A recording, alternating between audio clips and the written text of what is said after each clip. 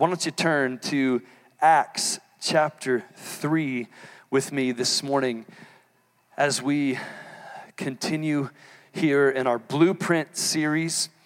If you're new with us, we're about halfway through an 8-week series we're preaching through called the Blueprint, okay? Because the New Testament picture of the church is of the household of God. And every house is built off of a blueprint.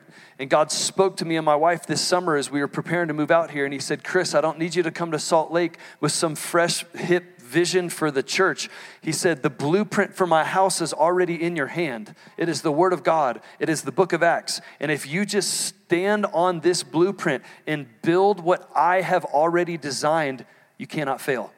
And so we're about halfway through this series called Blueprint, and I am so excited for us to continue on and to dive right back in to where we left off. Acts chapter 3, 1 through 10 says this. Now Peter and John were going up to the temple at the hour of prayer, the 9th hour, and a man lame from birth was being carried, whom they laid daily at the gate of the temple that is called the Beautiful Gate, to ask alms of those entering the temple. Seeing Peter and John about to go into the temple, he asked to receive alms. And Peter directed his gaze at him, as did John, and they said, don't miss us. Look at us. He fixed his attention on them, expecting to receive something from them. But Peter said, I have no silver and gold, but what I do have, I give to you. In the name of Jesus Christ of Nazareth, rise up and walk. He took him by the right hand, he raised him up, and immediately his feet and ankles were made strong. And leaping up, he stood and began to walk, and he entered the temple with them, walking and leaping and praising God. Check this out. All the people saw him walking and praising God. They recognized him as the one who sat at the beautiful gate of the temple asking for alms, and they were filled with wonder and amazement at what had happened to him. I came to tell you tonight that there is no higher name than the name of Jesus. His name represents his authority. He is called the Most High because he is seated in the heavenly places far above all other rulers, all other authorities, all other governments, all other principalities. When we begin to walk under the full revelation of the authority of his name, our city will encounter the wonder and amazement of God. I want you to put your hand in your heart. We're going to pray this morning and ask the Father to come and reveal the authority of his name. Father, thank you for this opportunity to be in your presence together. We thank you for your Holy Spirit, and we thank you for your revealed and written word. God, teach us your ways that we might know you more. I'm asking that you would release a revelation of your name in this place, that we might humbly walk in your power and in your authority. I pray that every other name and authority in this place would bow to King Jesus, that even now, Lord, you would begin to expose any false place of trust, and you would unite us. Church, pray this with me. You would unite us to fear your name, the Most High name, above every other name. And everybody said, amen. Amen. So before we dive in, tonight we're going to be talking about faith in the name of Jesus. It is a key building block to the household of God. If you try to build God's house and you take Jesus' name from the Most High place, then the house loses its authority. Okay? If you try to build the house of God and Jesus isn't the cornerstone, then the house of God loses its anointing and its influence in the earth. Okay? So we cannot take our eye off the cornerstone. But before we do, I want us to recap. I know some of us have been here the whole 4 weeks. Some of us have been in and out maybe. But here's what our team has been doing as we've been in this blueprint series, okay? Every week after I preach, during our staff meetings and our times together in our offices here, we dig back into the message and we say, what did God just reveal? What was God releasing? What was God saying? Because here's the deal. We're not just preaching a sermon series. As I just said, I'm 2 months here. This church has been in major transition, okay? We're in a regathering and a reestablishing season here in Salt Lake City. And so we're not just preaching messages, guys. We are actually creating culture. We're redefining and recreating culture. Are you with me? And so listen, God's house is built off of God's blueprint. Every house has a blueprint, right? Y'all are probably tired of hearing me say this if you have been here, right? But homes are not built according to the preference of the builders. They are built according to the desires of the owners, all right? The house of God does not belong to you. It does not belong to me, okay? And it is not built off of my preferences. It is not built off of your preferences. If you go church shopping looking for a church that just fits all of your preferences, then you are looking for something, I'm not sure exactly what, but you're not looking for his house. It doesn't belong to you. It doesn't belong to me. It's his house. Okay? We've been adopted into the family, right? Jesus came to reveal our Father who art in heaven. He adopted us into the family through his death on the cross, paying for all of our sin transgression. Through his resurrection from the grave, defeating death, hell, and the enemy. And then through his ascension back to the right hand of the Father, where he then proceeded to pour out his Holy Spirit. That's where we've been the last couple of weeks in Acts 1 and 2. The anointed one poured out his anointing so that we would now be the anointed ones on the earth, okay, the church. That is actually what he came to create. He didn't come to create an organization. He didn't come to create a focus group. He didn't come to create some cool club where you're in or you're out. He didn't come to create a religious system, okay? He did not come to build a religion. He came to build a family. A family of sons and daughters anointed in him to continue his work. Welcome to the family of God. If nobody told you that that's what Christianity is, okay, this is the house of God. How many of you guys love to build stuff? You guys love building stuff? Okay, Legos, anybody? Okay, model airplanes. I don't know if we got any erector set guys back then. You know, I'm almost 40, so there's this stuff back in the day. It was kind of got crazy with the erector sets. You know, it's like all you pre-engineers, that was your jam, you know. My kids love, we got any home builders in the house? Got a handful of guys, okay? Oh, I see you guys back there. Okay, so my kids love Legos, of course, right? What little boy? I got 4 boys, and it's just, we have so many Legos in our house, it's crazy. But here's the deal, okay?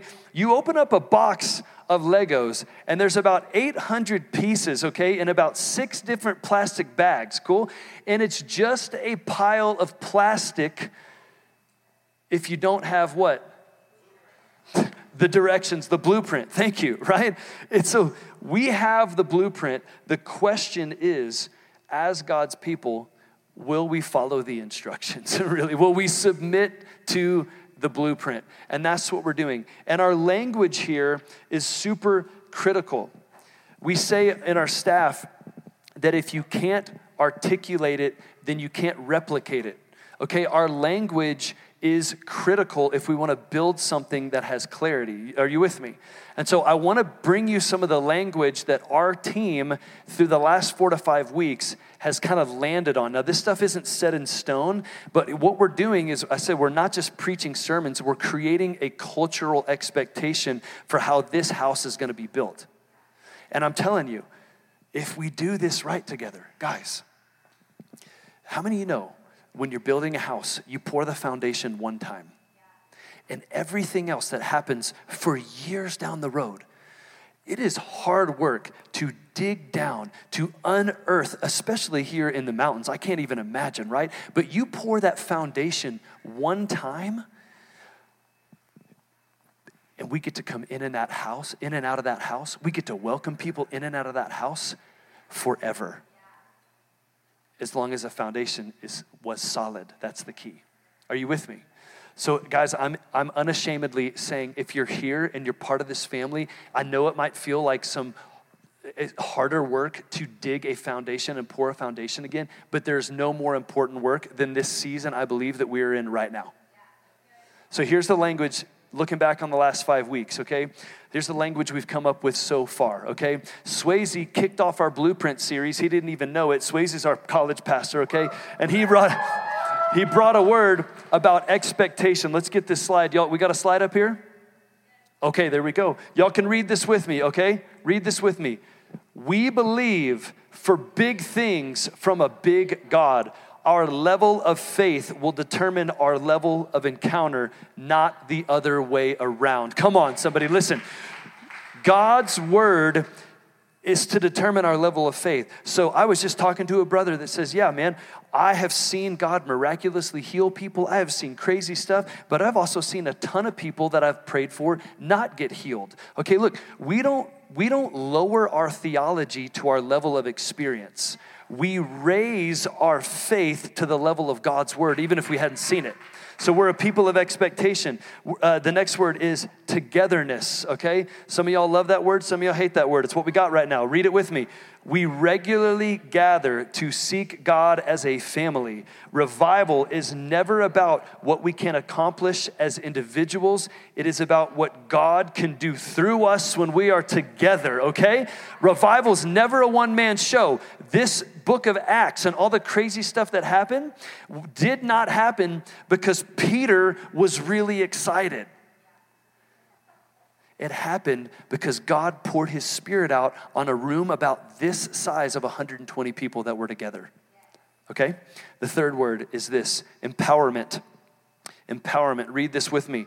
We seek to identify and empower the anointing of God in everyone. In God's house, every person has a gift and every gift has a place. How many of you guys have jumped into one of our teams in the last few weeks and started serving? Thank you guys so much. We had Team Sunday a few weeks ago. We'll be doing it again in the spring, but one body, many members. We got to empower everybody.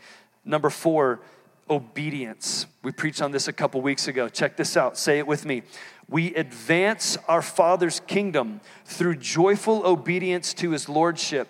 Submission to God takes back ground that disobedience relinquished to the enemy. We're a house of obedience. Okay? Number 5, last week we came here. I didn't preach. We just went after an encounter with God. Number 5 is encounter. We live with a passion for God's presence. Transformation occurs as we get to know him personally and experience him powerfully. I'm telling you, we're not just preaching sermons. We are creating a cultural blueprint. By 2022, you're going to see these words hung up on the wall. We got to keep these things before us because culture is either something that you plant and cultivate very intentionally, or it grows out of control and you end up with stuff in your garden that you didn't want there. And so I just want to let you know where we are headed, what God's been doing in our midst. You guys cool with that? All right, so before we get back to this Acts 3, look real quickly here at the end of Acts 2, what just happened. Acts 2, 42 through 47. That's where we left off a couple weeks ago, okay? And it's this classic passage about how they were gathered together. Okay, my favorite, do we have the passage up on the screen? Okay, Acts 2, now we do. Here we are. Okay, Acts 2, 42. Listen, the very first sentence, will you guys read it with me? It says, and they what? Okay, the early church devotion is a covenant word, right? You hear that when you go to weddings. There was something about the early church where they were devoted to the apostles' teaching, to fellowship with one another, to breaking of bread and prayer. And if you read through this Acts 2, 42 through 47, you'll see here in verse 46, follow it with me. It says, day by day, attending the temple together and breaking bread in their homes, they received their food with glad and generous hearts, praising God and having favor with all people. And the Lord added to their number day by day those who were being saved. Okay, did you notice the rhythm of temple fellowship and house-to-house encounters? I want to talk to you for a minute before we move into chapter 3. It's critical that you understand why we have life groups as a church. Okay? Life groups are what we call our small groups or our home churches. And it is not so that we can say we have small groups. We have life groups because it's part of the biblical blueprint. They were devoted to rhythms of fellowship that revolved around a temple gathering, Sunday, that's what you're at right now, and house-to-house encounters with God. Do you see that? They were devoted to being together corporately once a week and to meeting and gathering in their homes throughout the week, okay? So pull out the sheet that's on your chair because I want you to see something, okay? There's a sheet on the other side of the Light Up the Streets. You have every life group listed that is currently active in our church. If you are a life group leader of one of these life groups, go ahead and stand up real quick. Go ahead and stand up if you lead one of these life groups. Come on. Stay standing. Stay standing because I want to pray for you guys for a second. But look, on that thing, okay, there's next to the word life group at the very top, it says rhythms of fellowship that sustain revival. Okay, if we do this right, and we're devoted to being together corporately like this once a week, and we're devoted to hosting encounters with God together, breaking bread, fellowship, house to house, this creates a rhythm of fellowship that sustains revival. And what you're about to see in chapter 3, 4, 5, and beyond, it was the fruit of them being connected in a healthy house of God, okay? We've got to see this in a second, but before we do, now you know, if you're new and you're wanting to get connected beyond Sunday, okay, we've got young adult life groups, we've got some young family life groups, we got a couple intergenerational life groups, we've got our college life group, Swayze and the team that lead a college life group. It's all there on the sheet. It's not just, hey, join a small group. It's critical to carrying what we're trying to capture together. Here's what I love about life group. It keeps the work of the gospel in the hands of the people and in the living rooms of the saints. Guys, the work of the gospel, it's not me and Joe and Shannon, our little staff. You know that we have 2 full-time staff people at this church? 3 part-time staff people. And most of our staff are volunteers, probably 5 volunteer staff, okay? Do you know that the work of the gospel is not just our job? Life group keeps it in your house, keeps it in your hand, okay? So we're going to bless these guys, and we're going to pray that this season of life groups, that literally we would see in our houses the same stuff we hope to see here. We would see healings. We would see salvations. Just extend a hand to these guys. God, we bless them. We commission them to lead houses on fire in this city. We pray, God, that you would teach us how to commune with you and encounter you, God, not just here on a Sunday, but in each other's homes, Lord. I pray that we would go deeper together in this season as we're pouring a foundation. It's not just what happens here on Sunday, Lord. It is what happens in these homes together as we get face to face, as we share life, as we fellowship, as we break bread, as we confess sin and then take communion and celebrate the blood together, Lord. It is so critical that we're together beyond this room, Lord. Bless them, pour out your favor on them, God. Grow this part of our foundation, we're asking in Jesus' name. Everybody said, all right. So, out of that, Peter and John are walking to the temple at the hour of prayer. I told you, I'm going to get back to Acts 3, but look, you've got to see it in context.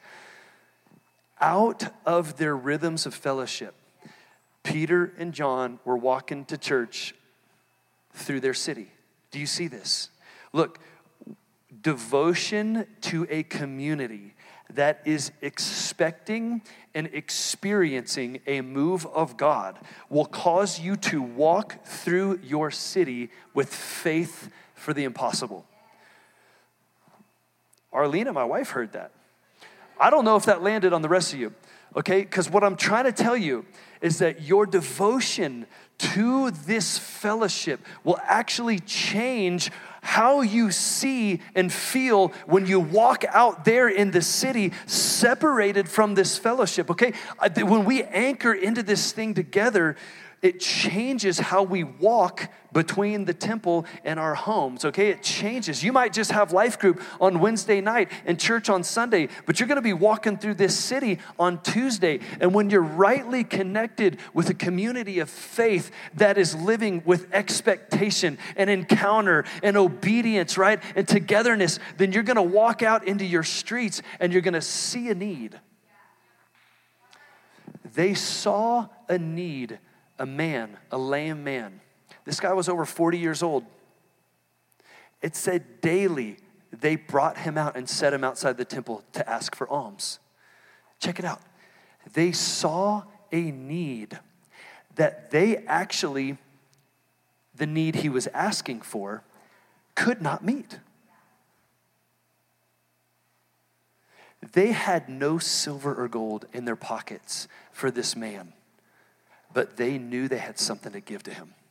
Check this out. This guy was lame. That means he couldn't work. That means he couldn't make money. That means he couldn't buy food. That means he couldn't eat. That means his only hope for survival every single day was being carried, laid at this gate, and hoping people would give him money. If people gave him money, he could buy food and not die. See this man. He was asking for what he needed to survive. He was asking for money. They didn't have money, but they had something to give. Come on, somebody. They didn't have what was needed for his survival in that moment, but they knew the anointed one, Jesus, who had way more than what was needed, not just for this man's survival, but for him to thrive. Did you see verses 3, 4, and 5? Come on. Seeing Peter and John about to go into the temple, he asked to receive alms. Peter directed his gaze. Pay attention to the eyes, please. Peter directed his gaze at him, as did John, and said, "Look at us." And he fixed his attention on them, expecting to receive. Why did the Holy Spirit inspire Luke, who wrote this, to put so much attention on this man's eyes? Why? I think there's a couple reasons. Okay, number one, I can assure you that this lame beggar, I'm sorry, pause, guys. I'm sorry, pause. If you've been here for a while. Joe McCann, you fixed this podium, brother, didn't you? Somebody fixed this podium. I just noticed this thing hadn't wobbled in weeks. I'm sorry, I just got us all distracted. I'm like bringing you into the punchline of the sermon. Hey, man, I love this family, dude. You guys are amazing. Praise God for Joe. This thing's been wobbling like this for like 6 weeks. It's not wobbling. I'm sorry, guys. God have mercy. I can assure you that this man was not used to eye contact. He was not used to eye contact, okay? You ever been around a homeless beggar, a lame person living for survival day by day? Okay, they don't look at you very often. You know why? Because nobody looks at them very often. But look, they engaged this man instead of ignored him.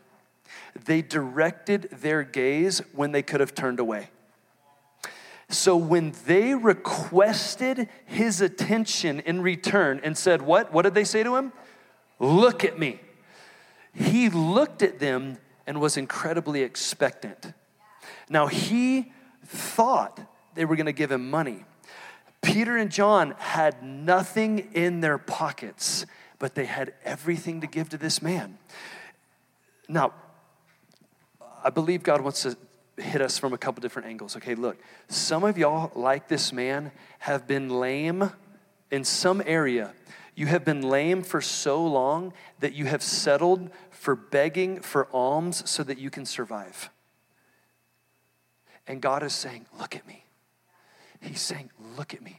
I don't have just what you need to survive, but I have something to give you. Look, I get it. There's a hopelessness. This guy was 40 years lame every day. I believe God would say, if you feel stuck in a hopeless situation, look at him, not just for your survival today.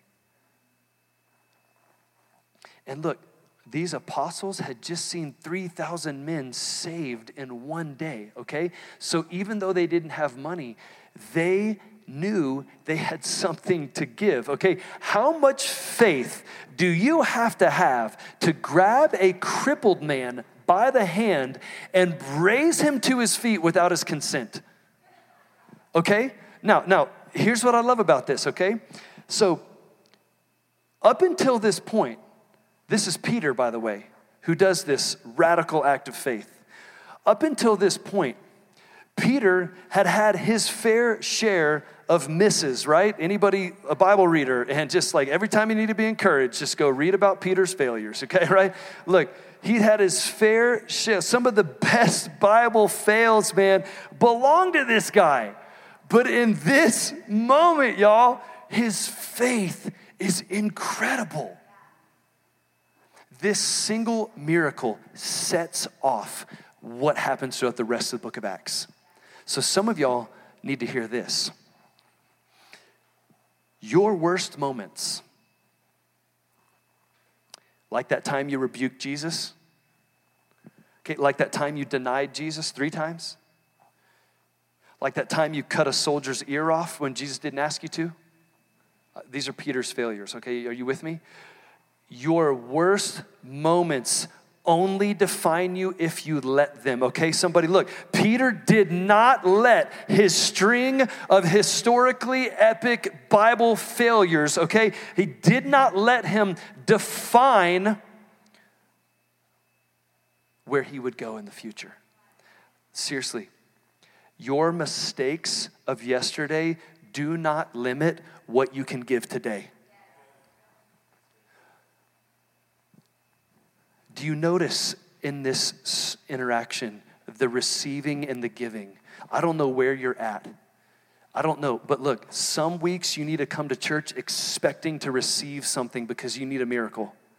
But I hope that more than that, if you're a part of this family, you come to church expecting to give something. Regardless of your past string of mistakes or failures, you have so much more to give in your faith than you even think you do. And if we would do that, oh my goodness, guys. But here's the point. Here's the great news. This isn't even the point of the story. It's not even the point of the story. He keeps going. Pick it up in verse 11, and we're going to land it here in a few minutes. Band, hold on one sec. Listen. Look at the point of the story. While he clung to Peter and John, all the people, utterly astonished, this is Acts 3:11, they ran together to them in the portico called Solomon's. And when Peter saw it, he started addressing the people. So this miracle was so wild, it rattled the temple and the city so much that all these people gathered together in amazement. And so Peter addressed the people. Oh, I love it. Guys, look at this. He says, "Men of Israel, why do you wonder at this? Or why do you stare at us as though by our own power or piety, which means holiness, we have made him walk? Why are you looking at us like we were the ones responsible for this?" Look what he says. "The God of Abraham, the God of Isaac, and the God of Jacob, the God of our fathers, glorified his servant Jesus, whom you delivered over and denied in the presence of Pilate when he had decided to release him. You denied the holy and righteous one, and you asked for a murderer to be released instead. But look, you killed the author of life, and God raised him from the dead. To this we are witnesses." Don't miss it, verse 16. "And his name, by faith in his name, has made this man strong, whom you see and know. The faith that is through Jesus has given this man perfect health in the presence of you all. I came to tell you tonight that there is no name higher than the name of Jesus. His name is his authority, and he's called the Most High God because God raised him up to the heavenly places and seated him far above all rule and all authority and all power. But we can only access his authority by faith. Do you know that what you believe about Jesus does not change who he is? Do you know that he is who he is, regardless of you're having a good day, a bad day, believe he can move a mountain or not? He does not change. He is the Most High. He is the name above all names. But it will do you zero good unless you call on him by faith.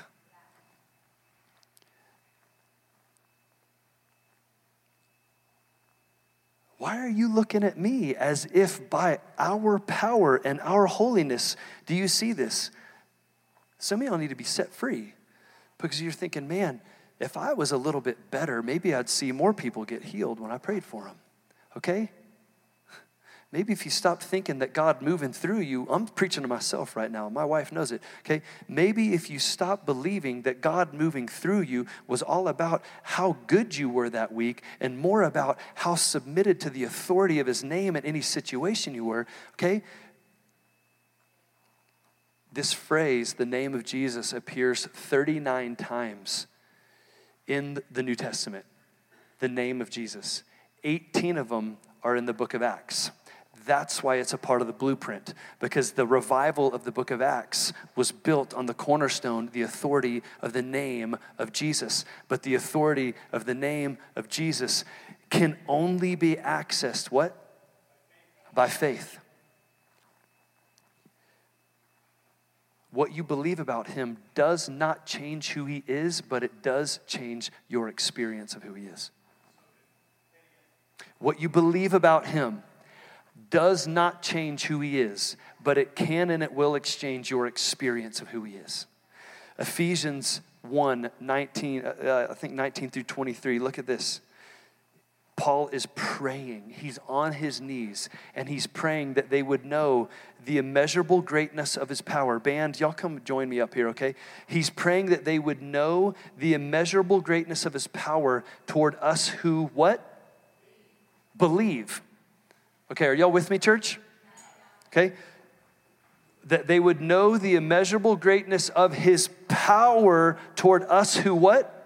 Believe, according to the working of his great might, that he worked in Christ when he raised him from the dead, seated him at his right hand in the heavenly places, far above. Somebody say far above, please. It's not a competition, church. Do you know that? Y'all need to stand up and wake up for a second. Come on, come with me. Somebody say far above. It is not a competition between Jesus and the darkness. He is so far above them. Check this out. Keep reading this with me, okay? Far above all rule and authority and power and dominion. Oh, and if we need to say it another way, and above every name that is named, not only in this age, but also in the one to come. And he put all things where? Under, because when you're the Most High, there is only room underneath you. Come on, somebody. Here's what I think's happening in this room right now. I'm just going to be honest with you, okay? Here's what I think's happening. We've looked to other authorities and we know it.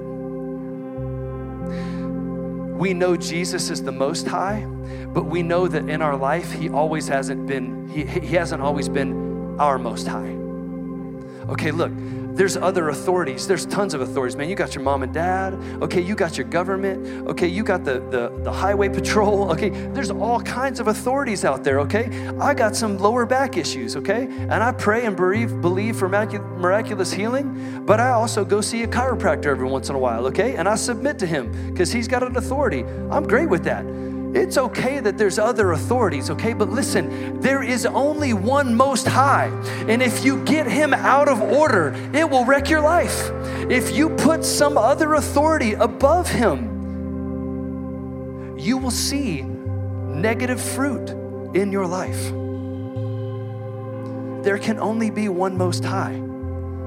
And look, this guy, 40 years, think of the vulnerability, okay? Think of a time that you felt vulnerable like this guy. It's not hard. We've all been there. Life does this to us, right? I mean, I don't have to say, raise your hand if you felt vulnerable or helpless or weak or scared, right? Because life does this to us. But here's what I'm telling you, church. Who you look to in your vulnerability is your Most High. That is both encouraging and it is convicting. And so here's what we're gonna do, church. We're gonna sing together. I don't know what authority you have put over Jesus. I don't. But all I know is that if the house of God gets its eyes off of the Most High authority of Jesus, we will not be able to carry his anointing, to carry his name, to carry his healing, to carry his freedom, to carry his restoration, to carry his forgiveness, to carry his deliverance, to carry his freedom and his kingdom into this city if he's not our Most High.